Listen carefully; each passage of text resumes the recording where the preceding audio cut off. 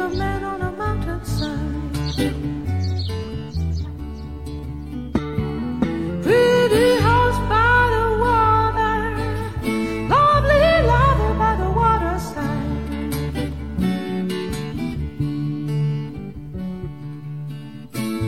Last time I saw that man, hung down his head and cried. Corina, Corina, do you have to go? Corina, Corina.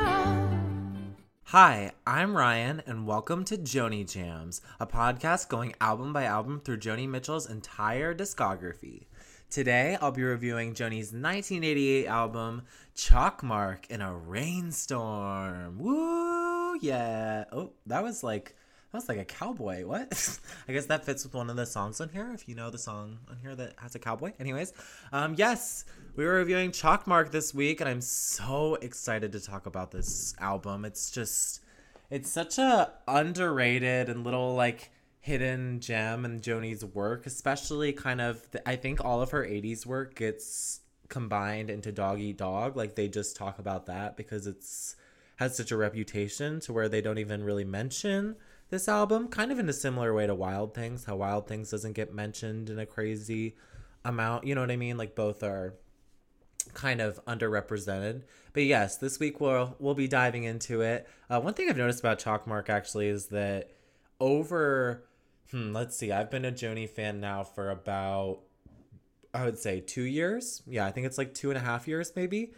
And when I first started listening to her, I did not listen to Chalkmark at all. It wasn't even on my radar because I was getting into kind of, I don't know, other things. Like, I got in first to Hajira and Blue and Ladies of the Canyon. And then I was getting into Don Juans and Mingus.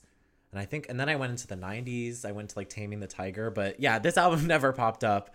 But I started liking it more and more last year. And now I just play it all the time. And it's weird because I've noticed a lot more people on Twitter and in Joni forums talking about this album. So it's looking like it's starting to get some love again, which I really love.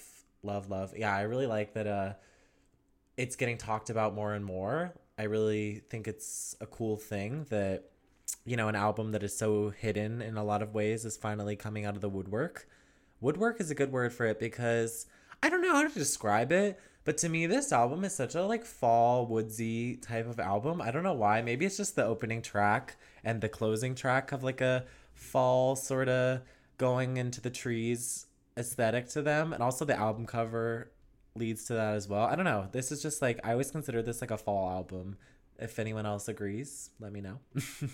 But yes, let's get into some of the info on Chalkmark in a Rainstorm. So it peaked at number 45 on the US Billboard charts, which is higher than Dog Eat Dog did. So I guess, you know, we're slowly getting back up there. I think her 90s ones, I think Night Ride Home and Turbulent Indigo go higher than that. I'm not 100% because I don't memorize chart numbers.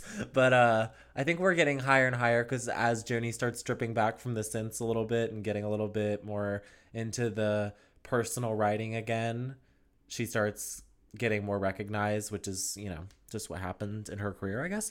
So the album began work in 1986 when Joni and her husband at the time, Larry Klein, visited Peter Gabriel in Bath, England, where he was working on his album. Like, he was trying to get it completed, and he had it done, and so the studio was open, and, you know, no one was using it. It was some vacant space, and so he was like, hey, do you guys want to go record some stuff in the studio? And they were like,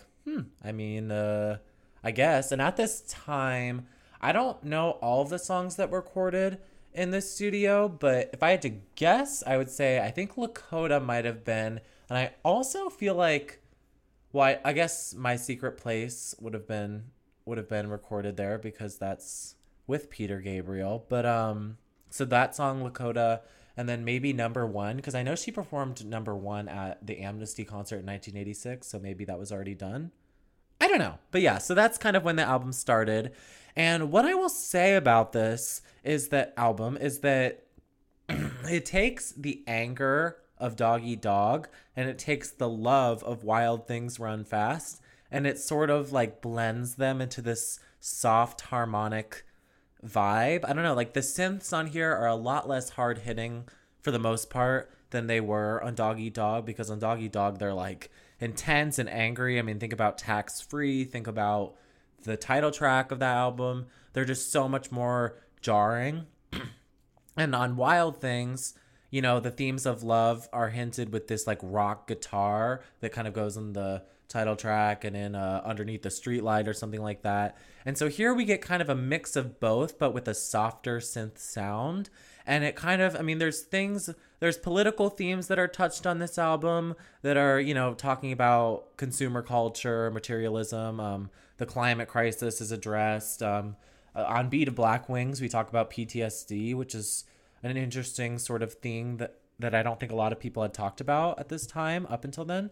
But then we also have themes of love on songs like My Secret Place or Snakes and Ladders, or A More Rambunctious Love and like Dancing Clowns. So there's kind of a equal displacement of both, which I really like. And I think that's why this album's a lot more enjoyable, because you're not so bombarded with this like politics and anger of the last album, but it's also not too kind of dry with just love like Wild Things. I mean, Wild Things isn't dry, but you know what I mean. It takes those two things and blends them together to the final 80s album, because this is the final 80s album. We're about to go into the 90s after this, which is going to be really exciting because her 90s albums are so cool. But yes, let's get back to Chalkmark.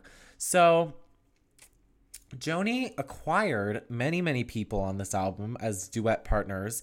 And so for the most part, Joni in her career had sang her little character roles that she did in her songs. Like, I know she talks about how she did it in Last Time I Saw Richard, where she does like the drink up now, it's get no time to close, like that line. But she decided that on this album, she was going to get some of her celebrity singer friends to join in and sing some of the roles. So, you know, we have Peter Gabriel, we have Willie Nelson playing the cowboy on Cool Water. We have, who else do we have? We have, it'll come to me. His name is in my head. I just can't think of it. But yes, so she starts casting people in these character roles. I always think of this album as like a duet album because so many of the songs have people with them. So that's kind of, you know, interesting. I would say critics generally enjoyed this album. I think for the most part they liked it, and that like her work started becoming more popular again. And you know, so the career was kind of going a little bit back upwards, whereas at the beginning of the 80s and through the mid 80s her career was kind of going down. So yeah, this album started getting her some traction, and then we get to Night Ride Home, where suddenly she was liked again, and it was, you know, a lot different. This album was nominated for a Grammy. I think it was her first album nominated for a Grammy since, when was the last one? Was it couldn't have been Court and Spark, was it? No. I don't know. Okay, so maybe it was. So it was nominated for a Grammy for Best Pop Vocal Female Performance, but it lost to Tracy Chapman, Fast Car, which is, you know, a good album, but I really like Chalkmark, so I don't know how I feel. Also, during this time period, because I don't know, I've recently been enjoying talking about things that are going on in her life. I only know about this because I read it in the book Reckless Daughter by David Yeff, who talks about this.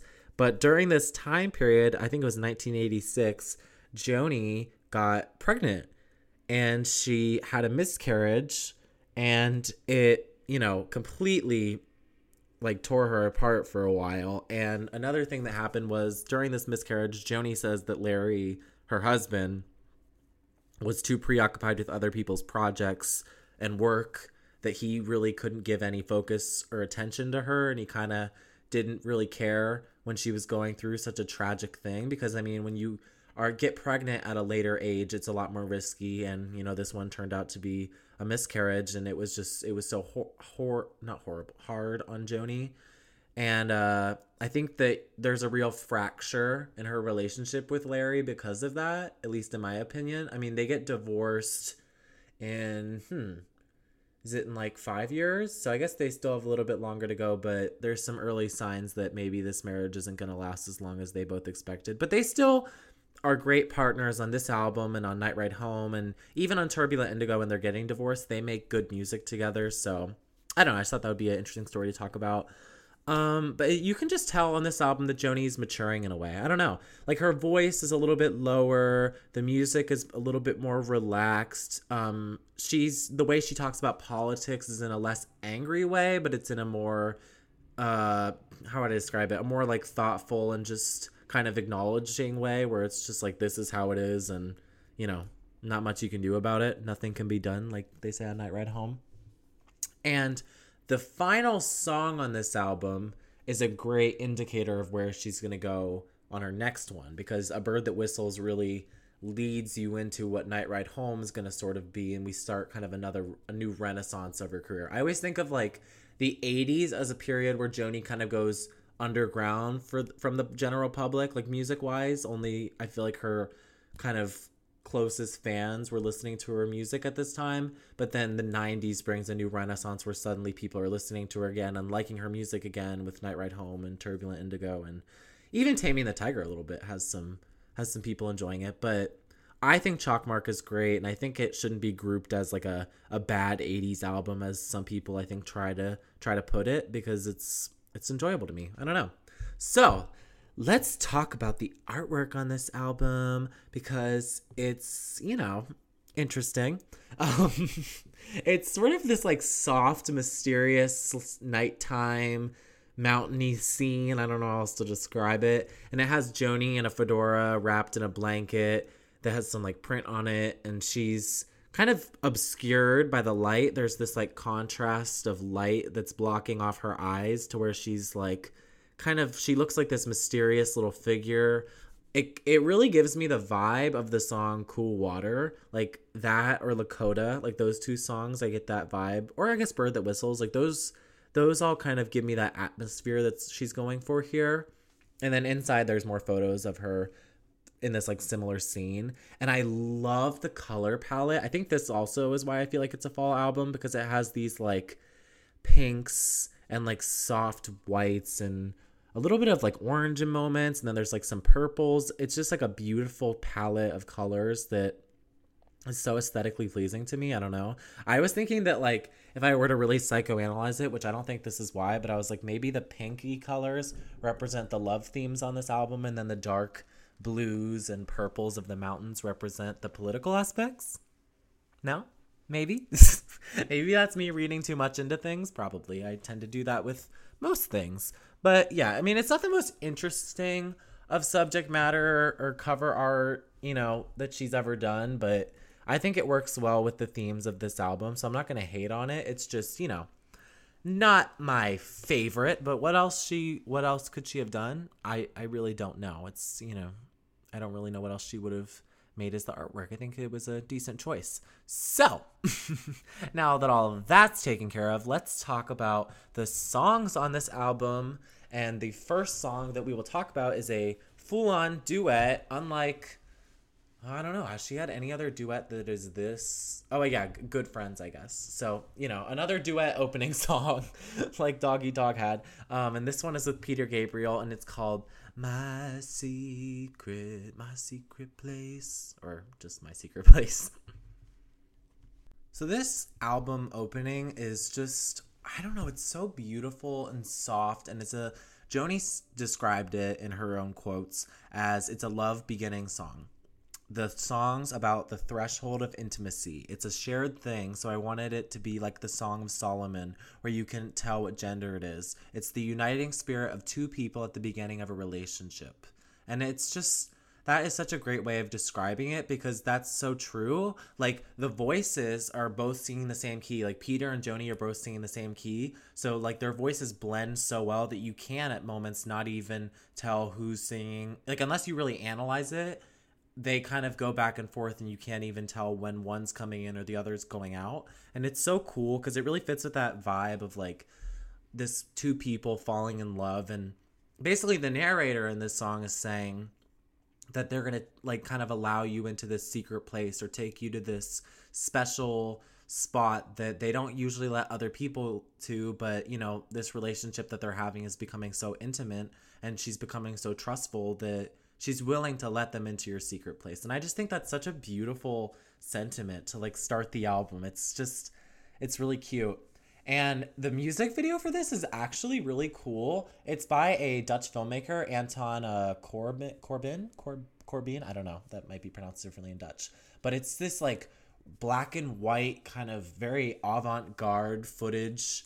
I don't really know how else to describe it. You just kind of have to watch it. But it's a really cool music video that works really well with the song. So I recommend watching that as well if you're kind of wanting to get more into this song. I think it's such a good sound. Like the music quality of it's so good. Like it's soft and the drumming of it or like the synth drums sound really good. And they just like blend really well to create a very light and like breezy love song, but it's also really cute with like the language that's cute really undermines it. It's beautiful. There we go. With the language being used. In my head, it's like the secret place might be a real location. Like in, you know, like here's my special spot. We all have like a special spot that we're like, oh, one day when I fall in love with someone, I'm going to take them here. Or I also think it could be talking about like something on the inside that you don't, you know, there's like facets of our personality that we keep to ourselves. And sometimes we let that out for certain people and let them into that secret place. So maybe she's like willing to be vulnerable now that she's in love. I don't know. That's kind of what I got. I really love the post-chorus on this song when it's like the part where it's like, I was born and raised, or once I saw a film set in New York City. It was shot in Colorado. I really like the music break there. I don't know why. Her like line readings of them are very, very interesting. Or she's like, girl meets desperado in the trembling mountain trees. This whole album actually feels like it could be shot in Colorado. Like all the songs. So maybe we call this like Chalkmark in a Rainstorm Colorado version. No? Why is the silence so deafening when I say that? I really love the line on this song. It's a place no amount of hurt or anger can deface. That's like beautiful. Like I just love that line so much. And also the like self-harmonizing that she does in this song sounds so great, because she does like when she's singing, you hear in the background her own self-harmonizing like my secret. And I don't know if it's like also like they added like some sort of like synth quality to the vocals. I don't really know how synths work that much, but I do feel like they have something on her voice to make it sound more echoey. Like this whole song has like an echoey vibe to it. It's almost like you're like singing in the mountains or something. And like the vocals just have like an ambiance that's really interesting. Peter Gabriel's voice sounds really, really good. He's a great singer, so his voice works really well with Joni's. Like they are great duet partners, and yeah, I really, really like this song. It's always been a really enjoyable opener for me. I wouldn't say it's my favorite opener of hers, but it's definitely one that I really like. And no one ever talks about this song, but as most of these songs on this album, but it's a really good one, and it's a really cute one about like love starting, or the beginnings of love, and allowing someone to get a little bit deeper with you on a more intimate level and taking them into some secret place. And the music on it's really good as well. I like to play this on guitar. The tuning it's in is like, what is it? It's like C, G, D, F. Is it F, G, C maybe? I don't know. But it's really, really fun to play on acoustic, and it sounds a lot more, it sounds even more intimate on acoustic. You're like, damn, the romance of it all. Am I right? No? Yeah, so that's my secret place. I won't babble on anymore about it. So, the next song on this album is a political song. So we get our first political one of the album, and it's entitled Number One. Yeah, got to be a winner, trophy winner. Got to hold your head up higher. Yes, I'm still breaking out into song every single time I introduce a new song on the album, and that is just because I have an insatiable need to sing everything that I read. Because I have these, I never like talk about this, but I have, side note, I have notes that I put in front of me. Like I write these lengthy ass notes, and sometimes there's lyrics that I write down in the notes as like, oh, I want to point those out. And then I see them and I start singing them in my head. And so like I wrote down got to be a winner, trophy winner. And then all of a sudden in my head, I'm like, got to be a winner, trophy winner. And I like can't help but break out in song. I don't know. Must be some like inner theater child trying to break out that never was given the chance. So yes, number one, the first political song on the album, but unlike on Doggy Dog, where those political songs were intense and angry at times, This one is a little less angry and it's just more factual. It's just like stating it's like, yep, you have to be a winner. You like everyone has to be number one in today's day and age. Being a loser is just like so out of fashion. And it's just this idea of everyone having like the most out of everyone. Even if you don't need it, you just want to be ahead. It's kind of like this idea that she talks about on, what is it? Sex Kills, right? Like, even out in traffic, everyone hates everyone. It's just this idea that we're all in a constant competition with each other at this point, like at this time period. And I guess it's only gotten worse in today's age. And we're always competing to be number one. And it's like blood and tears is all it takes to be a winner. That's the only way you can get ahead these days, is to like kind of be dog eat dog in a way, I guess, but it's a little less angry than that.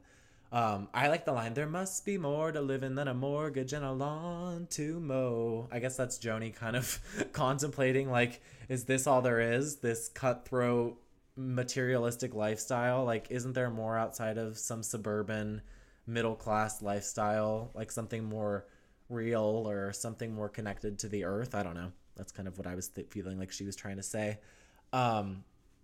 There's one curious part of the song where she says, like she's talking about, will they shower you with flowers or will they shun you when your race is run? And I like it because it's so hearkening back to For the Roses, this idea of like you win and they throw a wreath around you, but then they shoot you off to pasture. And it's almost like she's saying here that if you're a winner, you'll get showered with flowers and you'll get money and you'll get to go up on the social ladder. And if you don't quite get there, you can't reach the standard that the world is throwing at you, then they're just gonna shun you when your race is run, or I guess shoot you. Like it's just it's interesting that, I don't know, this is what, 10-15 years later, she's still talking about this idea of like this like For the Roses concept, which is just, it's really interesting. I actually miss For the Roses. That was such a fun episode to talk about.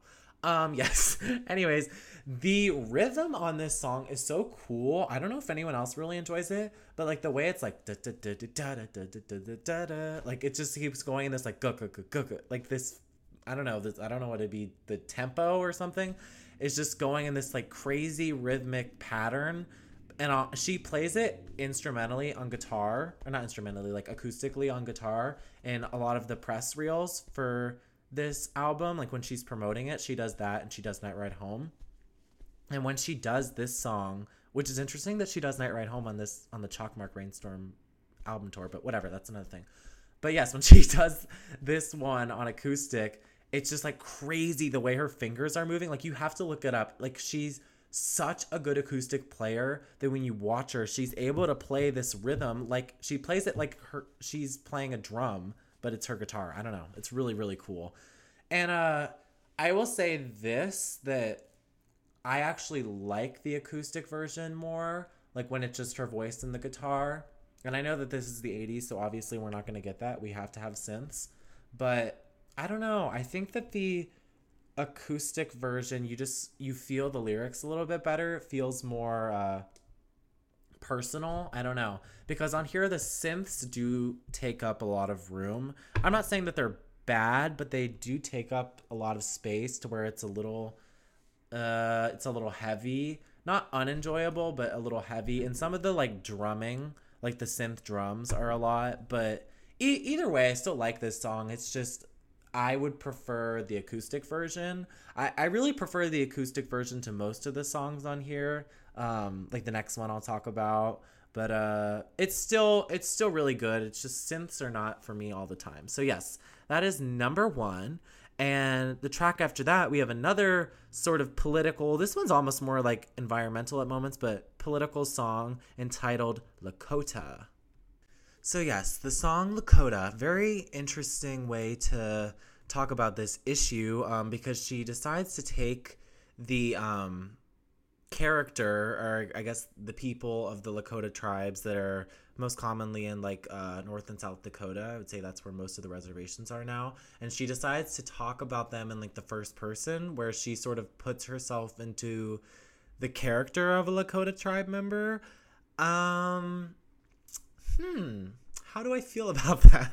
I have a lot of feelings on that. I mean, I don't think Joni did it in a way to be not offensive, but like kind of tone deaf. I don't think she intentionally was trying to be tone deaf with that, but in some regards, I think a lot of people would look at it today and say, I think it's a little tone deaf to consider yourself like I am Lakota and do that. But either way, it's what she did. So we kind of just have to, go with it, whether or not you agree with it. And so the song opens and she has Iron Eyes Cody, who was why did Joni have to pick him? Who was, he was a man that was of Italian descent, and he basically pretended to be Native American for, his whole career. And he did all these famous ads about like the environment and, bringing awareness to Native tribes, but he wasn't even Native. And so and this was before I think it was exposed. And so everyone still thought that he was. And I'm sure Joni probably has a lot of opinions about him, speaking of as he wasn't even of indigenous descent, but it's just very weird. But he opens it with like this like kind of a cappella singing. And then all of a sudden, after this like a cappella moment, the music just cuts in so fast. It's like da da da da da da da da. It's like really intense. And excuse me, I'm not saying that it's bad, like I was talking about in number one, but it's just a lot. Like it really cuts in. And sometimes there's moments where you can't even really understand what Joni's saying because the synths are so intense. I like this song a lot. It's gonna sound like I'm hating it, but wow, I mean, this is one of the hardest hitting synth moments on the album. And again, like I said on number one, I do like the acoustic version more of this. I'm actually going to include that on either the opening or closing for this album or for this episode. But I really like the acoustic version that she does with it. It's just like her and Larry. And that one, I feel like you get more into the meaning of the words and you feel more emotion than this one where the synths are basically taking over everything. Some of the lyrics on this song, I'm not sure how well they've aged. Like one of the lyrics is "red dogs in debt to you," or there's another line kind of about in the bar room a poor drunk bee falls. I don't know. I don't know if that's kind of like further pushing stereotypes. There's always been like a stereotype that indigenous people are alcoholics, which is just like another like racially harmful, and unjust stereotype. And I feel like Joni having it as a lyric is a little questionable, but either way, that's kind of what she's talking about. And then there's this constant repetition throughout the whole song of I am Lakota, and it's just like over and over and over, kind of reinforcing that. And I think it's like when she's saying that, her as the character is basically saying that you're standing your ground against the people that are trying to push you away, because this whole song's basically about like the government trying to intervene and take land or take money, people, environments from the Lakota tribes. And she's basically saying like we're not selling our land. That's like one of the lines, actually. We'll never sell. And the importance of keeping the land and what the land means to them as a people. So that's kind of what the lyrics are. I would also say that I like the ending when they talk about it just like keeps going like I am Lakota, brave, shadow, like, and it like goes, she'll like say the word and then be like countered with another phrase like brave sun or broken moon and then pity me. And oh my gosh, during one of the pity me, she's like pity me, like she goes into her head voice. And I love when Joni in the 80s like goes into those moments where she like switches into her head voice. It sounds so interesting. Like she does that on A Bird That Whistles, and it sounds so good. But yeah, I was also going to say this song does have a music video, but I'm not able to find it. I literally have looked everywhere and I'm not able to find it because it's not on YouTube, and it's also not on her website. But on her website, they do provide a description of the music video, and here is what it says, I'll just read it from the Joni Mitchell website. It says, on August 16th, 1988, the nation's Sioux Indians marched to Mount Rushmore, where they held a rally seeking to recover unoccupied federally held lands in the Black Hills that were, according to Sioux, illegally confiscated by them from the U.S. government back in 1877. The Lakota tribe had invited Joni and Iron Eyes Cody to march with them and speak as a part of the program. Joni brought along 4 Super 8mm cameras and filmed while they were on the reservations. Directed and produced by Joni, she and Larry are credited for the camera work as well as the additional footage shot by Lakota children ages 4 through 14 who also appear in the video. I'm assuming that maybe the video was taken down because there's children in it that weren't able to sign releases. That's probably why. But that's my guess. I don't know. I'm sure that those children really didn't have any contract or something drawn up like, yes, we can be on film, like their parents allowing it. I don't know. That's my best guess. But yeah, this song is fast paced and, you know, she has a lot of emotion when she's singing, but the music is just a little heavy. Heavy as in like it's a lot and like takes up a lot of space to where you have a hard time enjoying it at moments. I don't know. That's sort of how I feel. But in the end, when it like breaks out, it like breaks out into this like musical explosion. And I actually, weirdly enough, I know I was saying that the synths were heavy, but I actually like the ending because there's not as many like lyrics and it's just you focus on the music, which is a lot easier to digest rather than when they're trying to do it at the same time. But yeah, I think Lakota's a good song. I think Joni really likes this song. I feel like she's talked about it multiple times, talking about, you know, just her 80s work that's underappreciated. I think she's mentioned this song before. So yes, that is Lakota. An interesting song that's, you know, yeah, I'll just leave it there. So the next song after that is entitled The Tea Leaf Prophecy, Lay Down Your Arms. Ooh. She plants her garden in the spring, lay down your arms. So this song is really one of the, I guess there's multiple. Another song that includes her parents. This song is basically about her mother and father meeting, and it's actually a really sweet song. Like the story about this idea of a tea leaf prophecy predicting, you know, her parents' marriage and this idea of building a family during this turbulent time. During World War II, suddenly they're finding love and stuff. It's a really sweet song, and I think Joni really loves this song. The version she did of it on, God, what was it called? River, the Joni Letters, like the Herbie Hancock album. She sings this in like a jazz version, and it sounds so good. And actually, in that one, she replaces Molly McGee. She says Myrtle. I think she says Myrtle McGee instead, which is her mom. Her mom's real name is Myrtle, so I'm guessing. I don't know why she didn't just say Myrtle on this one, but she says Molly instead. So, you know, whatever. That's what she does. This song basically, you know, talks about like the theme of falling in love, but, you know, not being able to find it, and then suddenly this tea leaf prophecy leads you to this love story. So basically it starts out in World War II. This character goes to a tea leaf reader, and the tea leaf reader says, you're going to find love in a month. And she's like, fuck that. There's no men here. I'm not going to find any love. But then suddenly, out of the blue, just passing through, a young flight sergeant on 2 weeks leave says, Molly McGee, no one else will do. And he seals the tea leaf prophecy.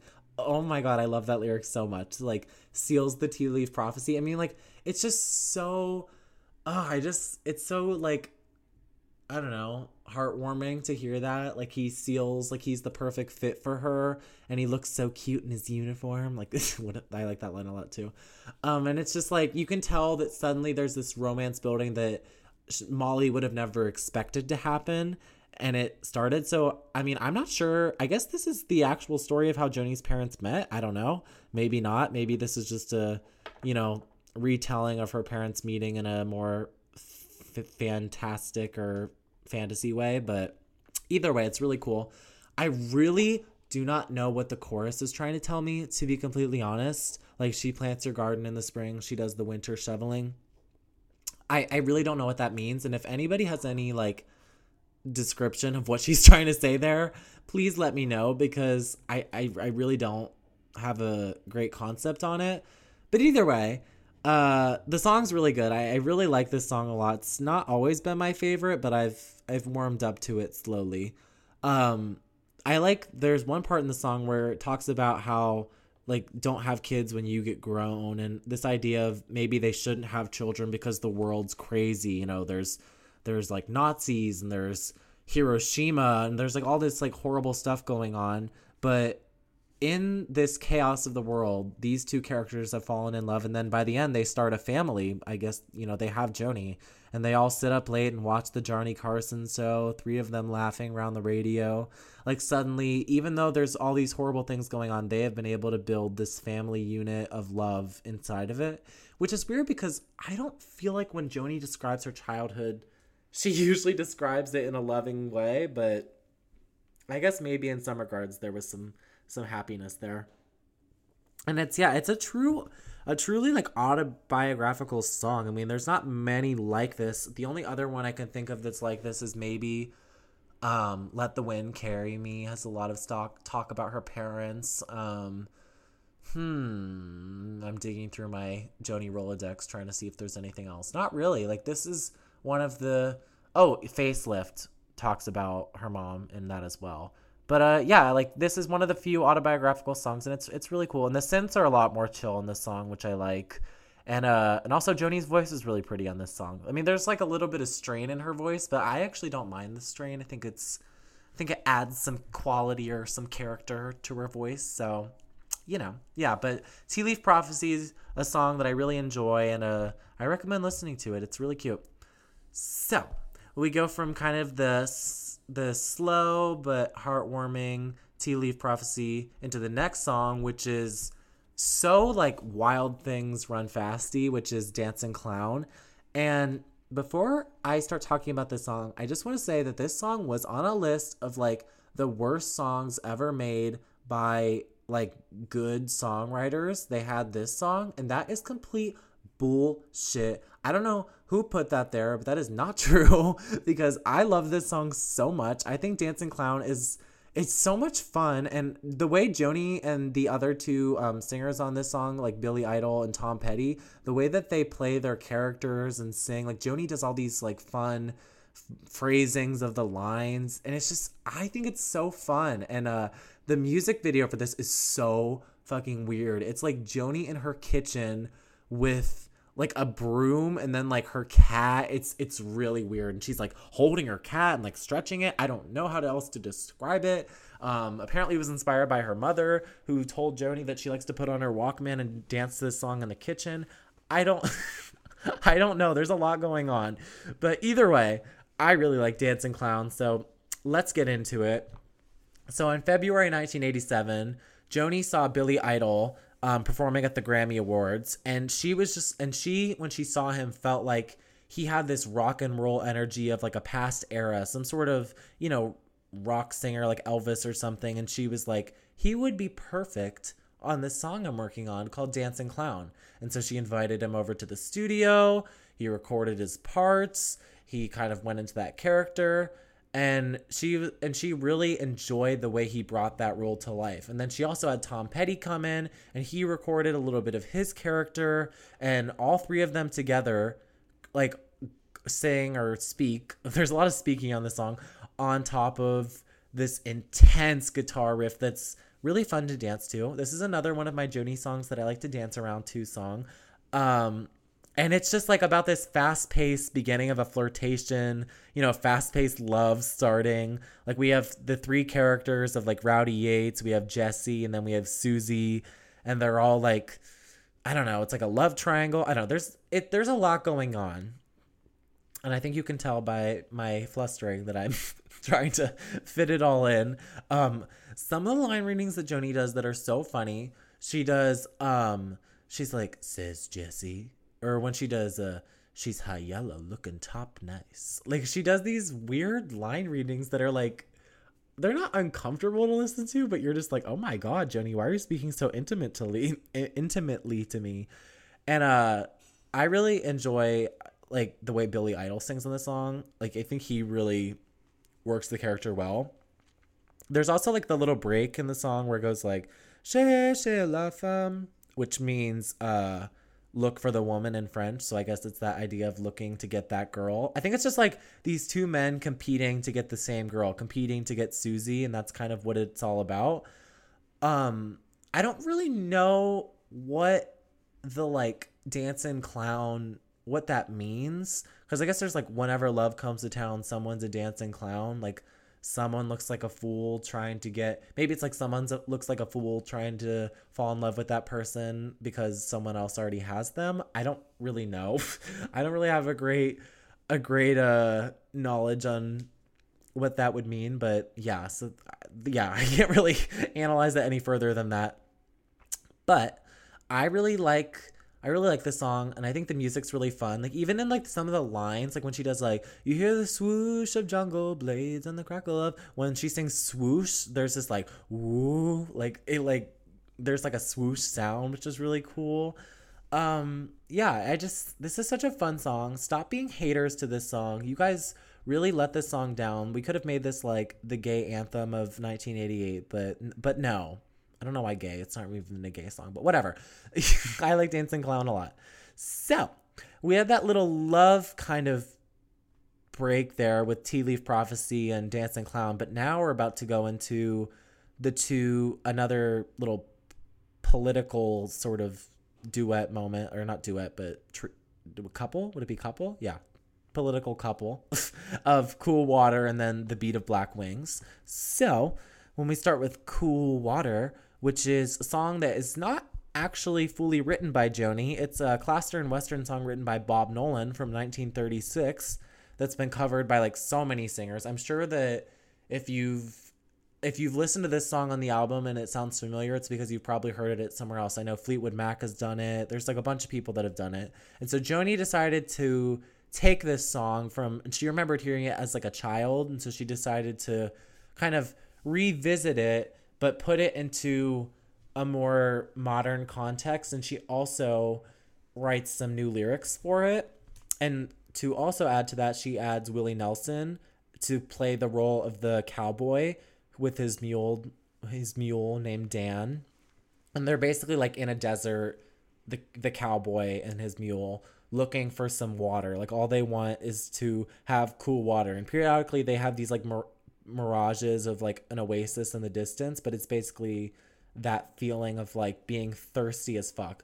And you like feel that, honestly, like I like that vibe of like just being completely thirsty and just needing one drop of cool water. It's something about the music, like the way the music starts, there's this like echoey, like dry feeling of like water, water, water, and like the synth sounds so cool, and then it breaks like down, down, and it like kicks into the song. I really like that part.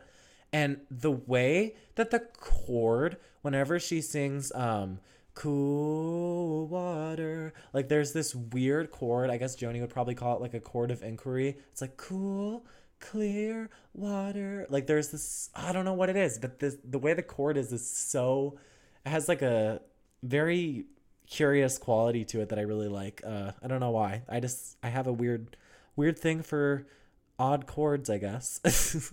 And I don't know, some of the lyrics in the song that I like, you know, we're still in no man's land, the night's cool and I'm a fool, each star's a pool of water. Like I think some of those are cool. There's nothing too like, you know, groundbreaking lyric wise. Like we're not at a depth of the level of Blue or anything like that, but it's still a good analysis of this idea of not even having the basic needs of water. That's all you want. It's just some cool water. And then, you know, there's these bridge parts or these oasis parts where it's like, in my mind, I see a big green tree or a river flowing free, waiting up ahead for you and me. But then it cuts back into like the verses, which go back into the thirst. And they're like, the shadows sway, they seem to say, tonight we pray for water. I really like those lines. The way that she does like those, what's that called when you like rhyme 3 words in a row? There's a word for that. Like shadows sway, they seem to say,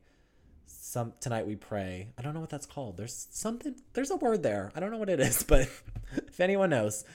But yes, Cool Water. The music on it is slow, but it's really cool. And I like that she's reworked this old kind of folk Western song and added these synths to it to make it sound a lot more modern. Like if I didn't know that this song was a cover, I would have just believed that Joni wrote it because it like doesn't sound dated at all, if that makes sense. So yeah, I don't know. I really like Cool Water.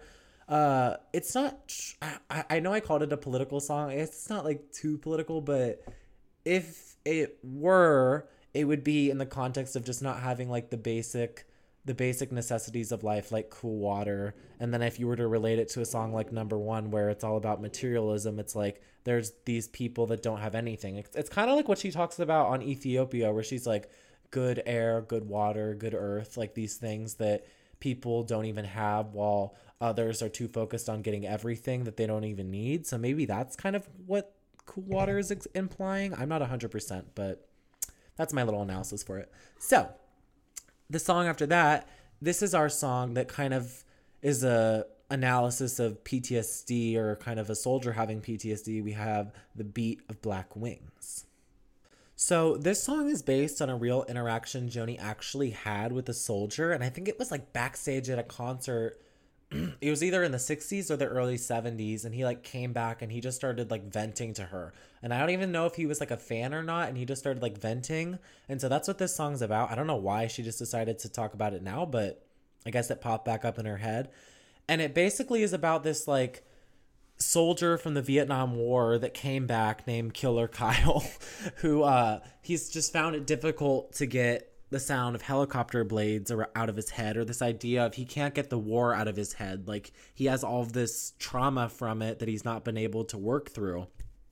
And if you really think about it, even today, most soldiers coming back from war have some sort of PTSD, but the US government really does nothing about it. Like, we really don't have a lot of mental health programs out there that people can have access to or afford, to where it's like, we don't even really try to help these men that go to war and try to fight for our country. And so even then, I think, you know, it was an issue. And the music in this song, like, is just, it like cuts in, like the way the drums, they're like, da da da da da. And I feel like it's trying to mimic like the sounds of a plane or something. I don't know why, but I feel like it's trying to do like that sound of like the wings of a plane. At least that's what I feel like. He kind of, the soldier or Killer Kyle in the song talks about this idea of like, they just gave us guns and a mission. Like there's like, they just basically sent them off to war with no training or whatsoever. They just sent them because the government just wants soldiers to fight their own war. It's like we send these people to fight a war that the government wants. Like, you know, these men that were drafted in the Vietnam War didn't want to go to war. They were just forced to. And it's kind of the irony of that, like the old hate the young, you know, making the young go die for the old people's causes, which is, you know, it's true. It's what happens, sadly.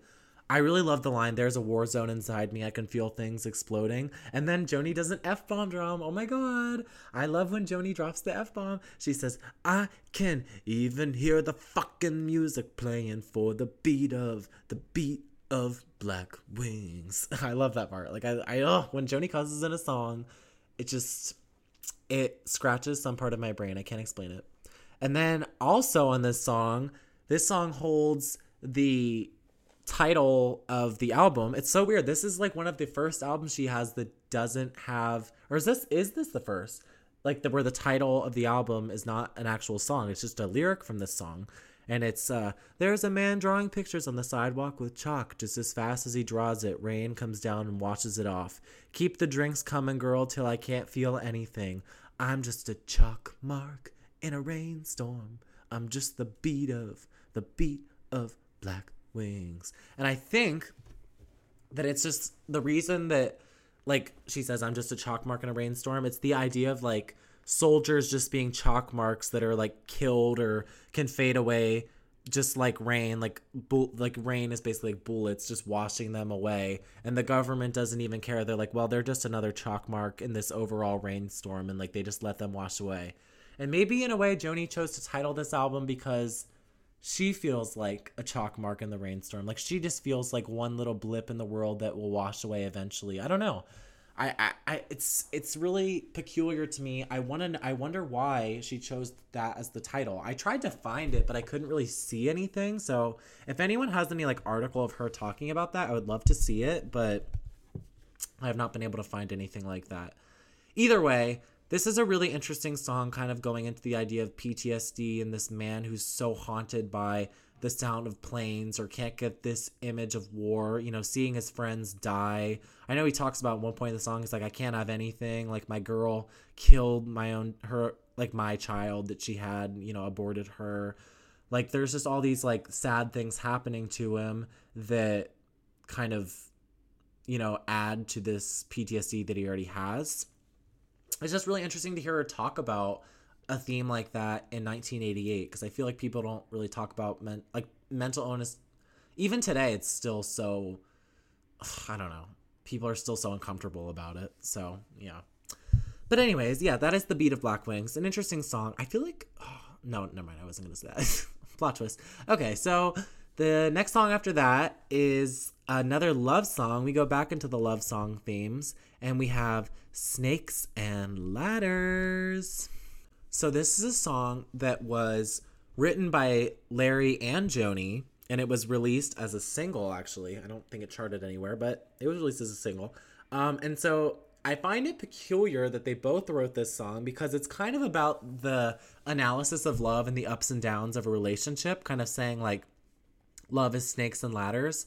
I think it's such an interesting, it's so cool that she uses this metaphor of the game of snakes and ladders and kind of applies it to love and how love goes up and down, and you're constantly getting to the bottom to climb back up, getting to the top and sliding back down. Like, you were never in one place with love. You're always going back and forth. And this song, I used to literally hate this song. I have no idea why. I didn't like it. And I was recently listening to it in my car, and the ending part of the song came on, which we'll talk about in a second, where it's like, love is snakes and ladders, and it starts building, and I started tearing up because it's just like, I don't know. There's something just so emotional about this concept that you can never truly be complacent in love, that you're always going up and down, and it's true. It is very true that you are never able to reach that equal place, sadly. Basically, the song also tells this story of these people that fall in love, and they start, you know, building a relationship, and the relationship is climbing up the ladder, and then suddenly this relationship sort of starts getting these little things that are messing it up. Like, they're both kind of going into two different places. Like she says, see in the crime of time, how the seasons steal away, how the rungs are shattered. First you're green, then you're gray. Still the snakes unwind, still playing snakes and ladders. Kind of love still going up and down. Everything sort of started to twist as the relationship starts kind of becoming unraveled again. You know, she starts becoming more interested in a different lifestyle, and then he starts becoming interested in a more lifestyle. And by the end of the song, they're broken up, and like their love is completely, you know, they move on, and they sell the vineyard, they sell the things that they had together, and they basically move apart. And so it's like that game of snakes and ladders is still going, and they're like at the bottom again, you know? And it's kind of sad, like that notion that, you know, things come and things go. I guess she says it on Down to You in Court and Spark. Everything comes and goes. The music of this song is not, in my head, it's not too particularly interesting. Like, it's just sort of kind of like a pop sound. Even like the bridge, like, get to the bottom, climb back up. That, what is it? Like, true love, true love, true love. Like that part, like all very like kind of poppy. But like I said earlier, the ending of this song, the way it like builds is just so good. It's like, I don't know, like she just starts like kind of like belting it out. Like, and then the music becomes like a different type of like chords are being played, and it's just, it's synthy, but it's so good. I love like the final minute of this song. Like, you have to go back and listen to it because it's truly, truly so good. But yeah, a really interesting song kind of about the ups and downs of love. And yeah, I don't think I have anything else really to say about it. But we have 2 more songs to go. 1 political and 1 love. So fitting because this album just keeps going back and forth, back and forth. And by the way, when I say political, it doesn't necessarily just mean like politics. It could be like about like the world or like, you know, the world concepts like materialism or the climate change and things like that. But, you know, it's just easier to underscore it with political. And so this song, which I'm so excited to talk about, is called This Is the Reoccurring Dream. Well, it's actually just called Reoccurring Dream, but whatever. And this is a piece on consumerism. And it's basically this idea of how, you know, in America specifically, I guess, we're being brainwashed by TV and pop culture into this idea of nonstop buying and trying to achieve this like artificial lifestyle. It's kind of like the same thing she talks about in Shiny Toys, where you're just being flooded with like, I need to get this, I need to get that, I need to like buy all of these things. And maybe if I buy these things, I'll be, you know, I will get a new girl, like I'll get a relationship. Maybe if I buy this, I'll be looked at better by my peers. It's like this idea of stuff equaling importance rather than like true things, like, you know, actual important things not mattering. And the cool part about this song that is, it's so good, is that Joni spent 2 weeks at her TV and she picked up audio clips, some from like TV shows and other from commercials, and she spliced them into this song to where there's these lyrics that she wrote and she has like the synths and stuff that she like that are hers, but then she like cuts them with these commercials coming in, and you know, you'll hear them pop up every now. They're like glamour before your very eyes. Like there's all these things that, oh, it's so good. Like it's hard to really describe it because like you have to listen to it to really understand how cool it sounds. And I love the opening line. This is the reoccurring dream, born in the dreary gap between what we have now and what we wish we could have. And then it like breaks, and like fades out. I love that. Like this gap of what we have now and what we wish we could have. This idea of wanting more and more and more. Like, if you use this shampoo, true love will come to you. Like making false realities with products we buy. I mean, we talk about that all the time in like our modern age, like false advertisement and like things not being what they say they are. Like, and then we talk about like, he's gonna love me in this ruby, ruby lipstick. Like Joni reads these lines so cool in this song. I swear, like, I just love something about her line readings on chalk markers. So good. I can't explain it. This one and Dancing Clown, like she really does some interesting voices. And honestly, by the end of this song, you're so kind of like entwined into this world of the reoccurring dream that you're basically, it feels like a nightmare almost, because all these voices are just coming at you, because that's how it feels. It's like all these like voices and ads are coming at you all at once, and it's like, isn't there some other way? Like that's how it ends, like someone saying, isn't there some other way? Because like, can you ever escape from this like materialist consumer driven culture? I don't know. I mean, I know in the 80s it was really intense. I think it's only gotten worse, honestly. Like I don't think it's gotten any better in today's age. Like if anything, phones have made it worse, but that's another topic. I just think it's such a creative song. Like no other artist could come up with the cool shit like this. Like Joni is such an innovative and creative thinker, and only she could make a song about consumerism and intersplice it with like real commercials, and it's so good. And also I love the hearkening to being a dreamer, dream on, dreamland, you know, going back to that Don Juan's idea. Dreams are very important to her. I don't know. Something about that word. But yes, I love the recurring dreams so much. It's such a good song. And we have one more song left. Yes, with A Bird That Whistles, or in parentheses, Karina Karina. So I, weirdly enough, really love this song with like a burning passion, and I can't explain it why.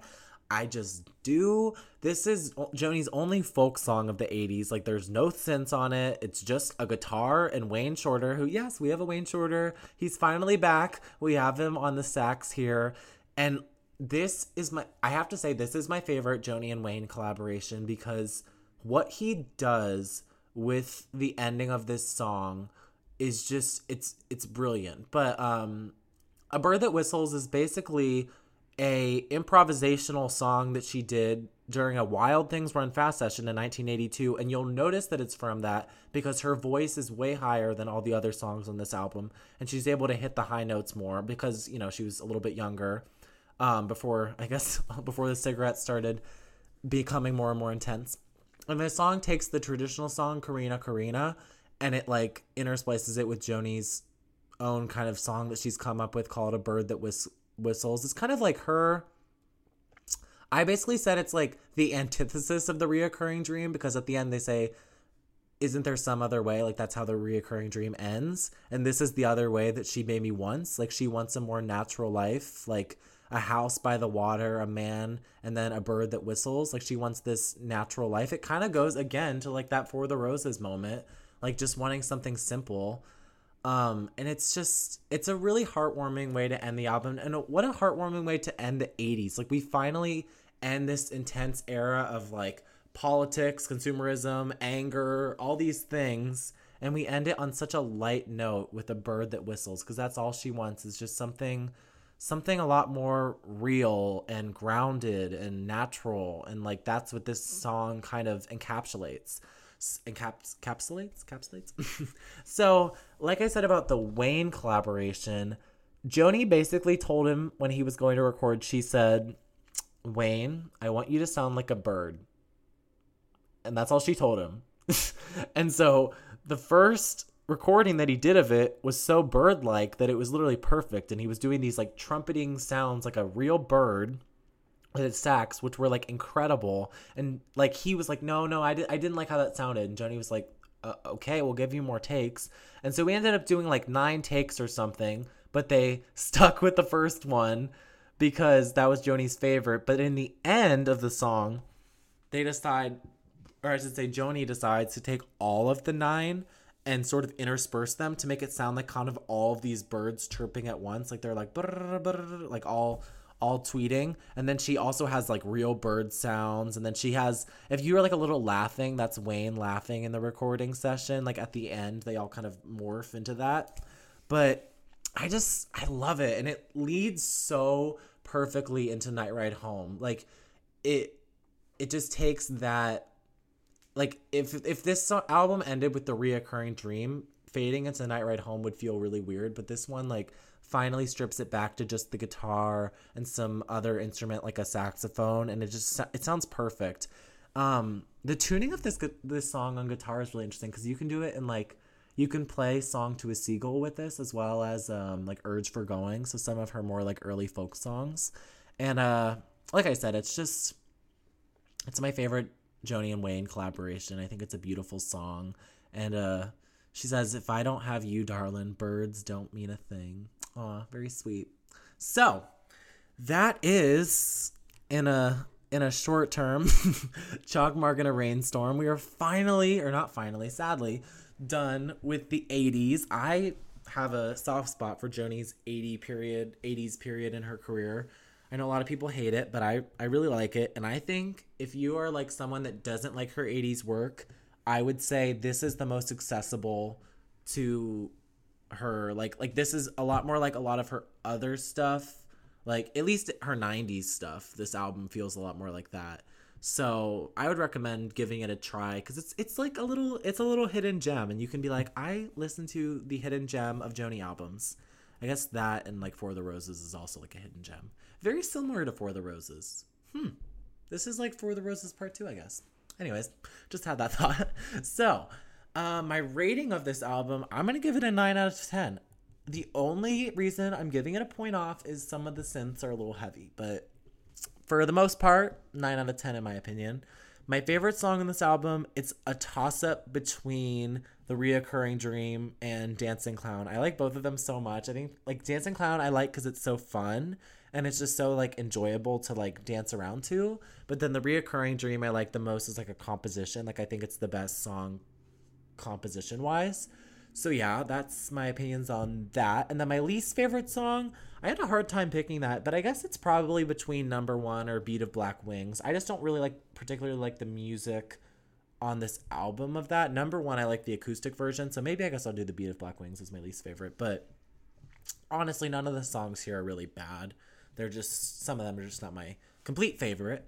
But yeah, that is Chalkmark and a Rainstorm. I really, really enjoyed talking about this. I wish more people did talk about it. I say that at the end of every episode, but it's true. We need to talk about some of these more underrated albums. So yes, that concludes our 80s Joni albums. And next episode, we will be moving on to the 90s and kind of a new sound with Night Ride Home, which is going to be so much fun. I'm so excited to review that album. But yeah, thank you so much for listening, and I will see you next time on Night Ride Home. Bye.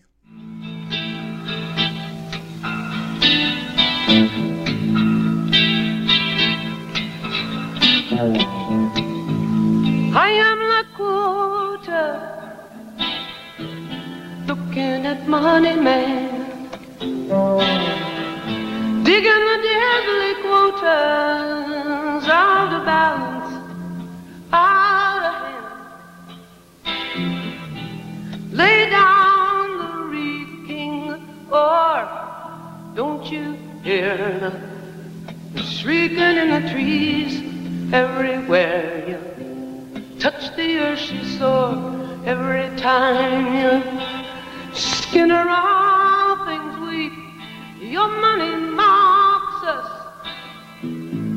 Restitution, what good can it do? Can hold in heater boxes.